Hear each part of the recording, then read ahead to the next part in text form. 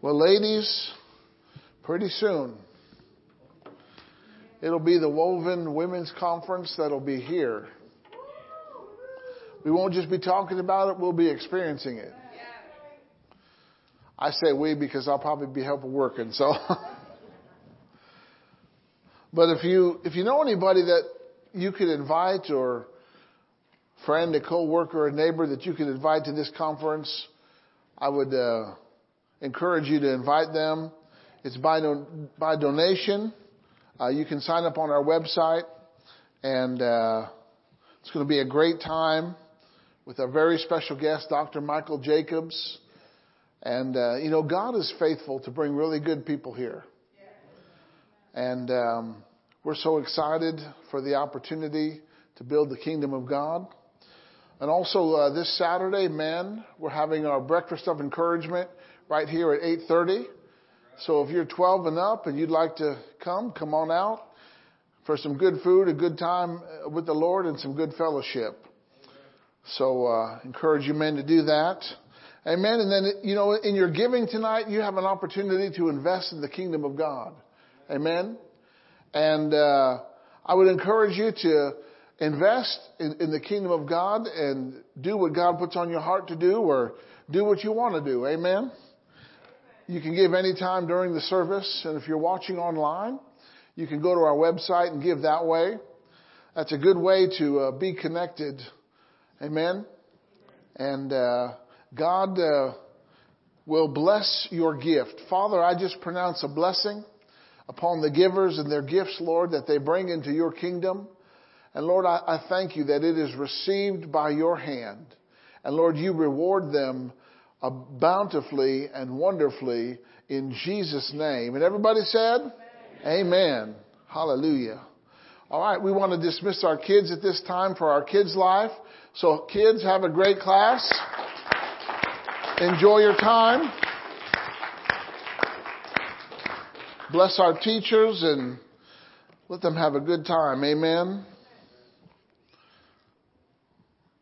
We're so thankful for our volunteers that help in the Kids Life program, and all that you do. We appreciate it very much. Hallelujah. Well, who's hungry for the word? Glory to God.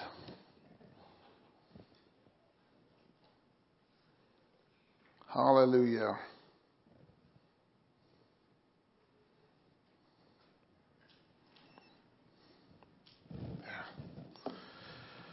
Well, tonight the Lord put it on my heart to have faith for miracles. Now, we know that miracles, they may not occur every day. And maybe you're here tonight and you don't need a miracle, but maybe you know someone that does. And God wants to use you to help them. Amen? So you're going to hear the word tonight about miracles. And when you hear the word about miracles, faith is going to come to your heart.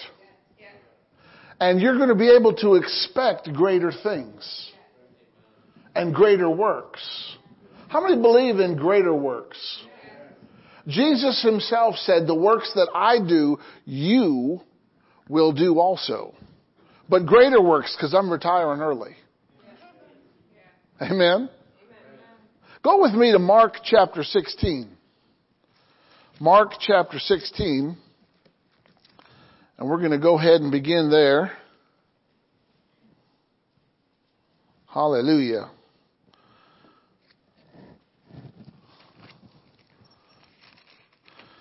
And we're going to start with verse 14.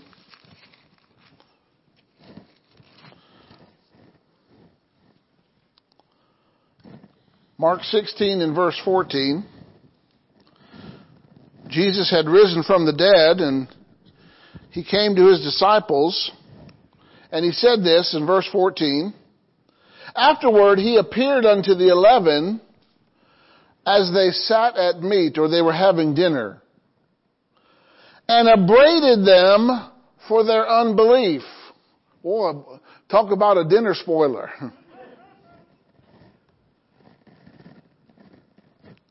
and hardness of heart, because they believed not them which had seen him after he was risen.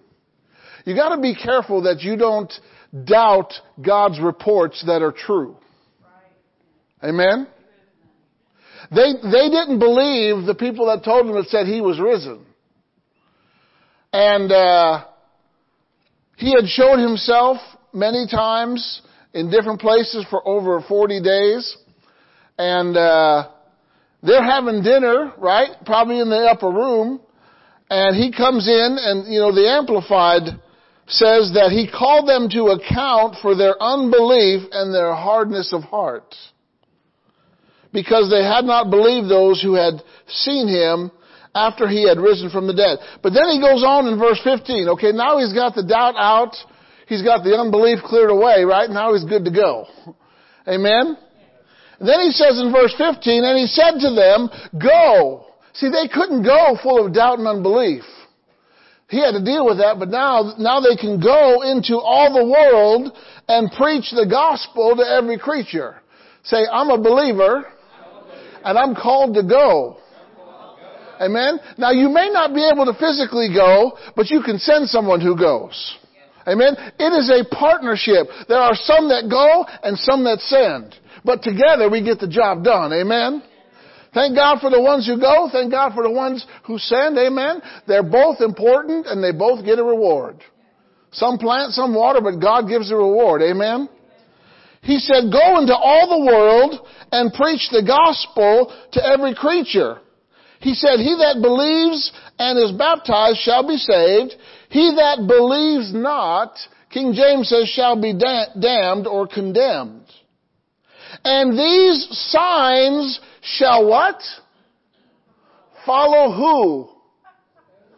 Them that believe, right? How many believers are here tonight? We need to expect signs following us. Amen.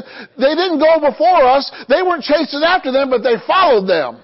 Amen. Signs showed up where believers were and where believers went. Signs showed up. Wonders happened. Miracles occurred.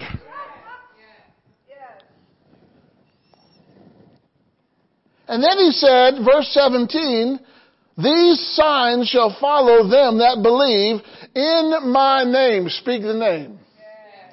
In my name. That's the key to everything. How many know the name? The name of Jesus.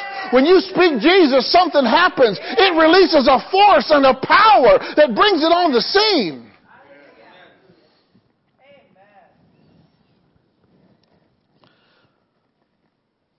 In my name, they shall cast out devils. Devils like to hide. And if you encounter someone with a devil, you have the power, the ability, and the authority to cast them out. Oh, you didn't get so excited about that. Some of you aren't so sure that you've been called, anointed, and appointed to cast out devils. Everyone in this room is a devil buster. Who are you going to call? The devil busters. Right? You don't need some backpack full of radiation thing. You got the name of Jesus. That's got more power than the kingdom of darkness. That causes devils to flee. The number one sign that's going to follow believers is they're going to cast out devils. Amen? And they'll speak with new tongues. You're going to speak new languages. Might be a heavenly language, might be an earthly language, but God's got a language for you. Believers should speak in other languages. All right? Verse 18, they shall pick up serpents. Now wait a minute. What do you mean I'm going to pick up serpents? Well, let's open our minds about this thought for just a minute. He's not really necessarily talking about physical snakes. I'm going to prove this to you. In Genesis 3:1, the serpent was subtle. Right? In Exodus 4:3, Moses' rod became a serpent. And it ate the devil's serpents. Right? In Numbers 21, Their complaints brought fiery serpents, and God lifted a bronze serpent. And the bronze serpent is a type of the crucifixion. Okay? 2 Kings 18:4 talks about Hezekiah destroying the bronze serpent because they made it an idol and worshipped it. Alright? Psalms 58 verses 3 and 4. Psalms 58 verses 3, and I know I'm going a little fast, but that's okay. He says, wicked liars are equated with poisonous serpents. So when you pick up serpents, you're dealing with the devil's work that's trying to mess someone up. Alright? Psalm 91 verse 13 tells us to tread on the cobra and serpent. Also it says the same thing in Luke 10:19. We tread on serpents and scorpions. Okay? Does that mean you get a bunch of scorpions and walk on them? No. It's talking about things that are poisonous and venomous that hurt someone spiritually. Now, it could mean a snake. We know that Paul got bit by a viper and he shook it off. Amen? Everybody take your hand and just go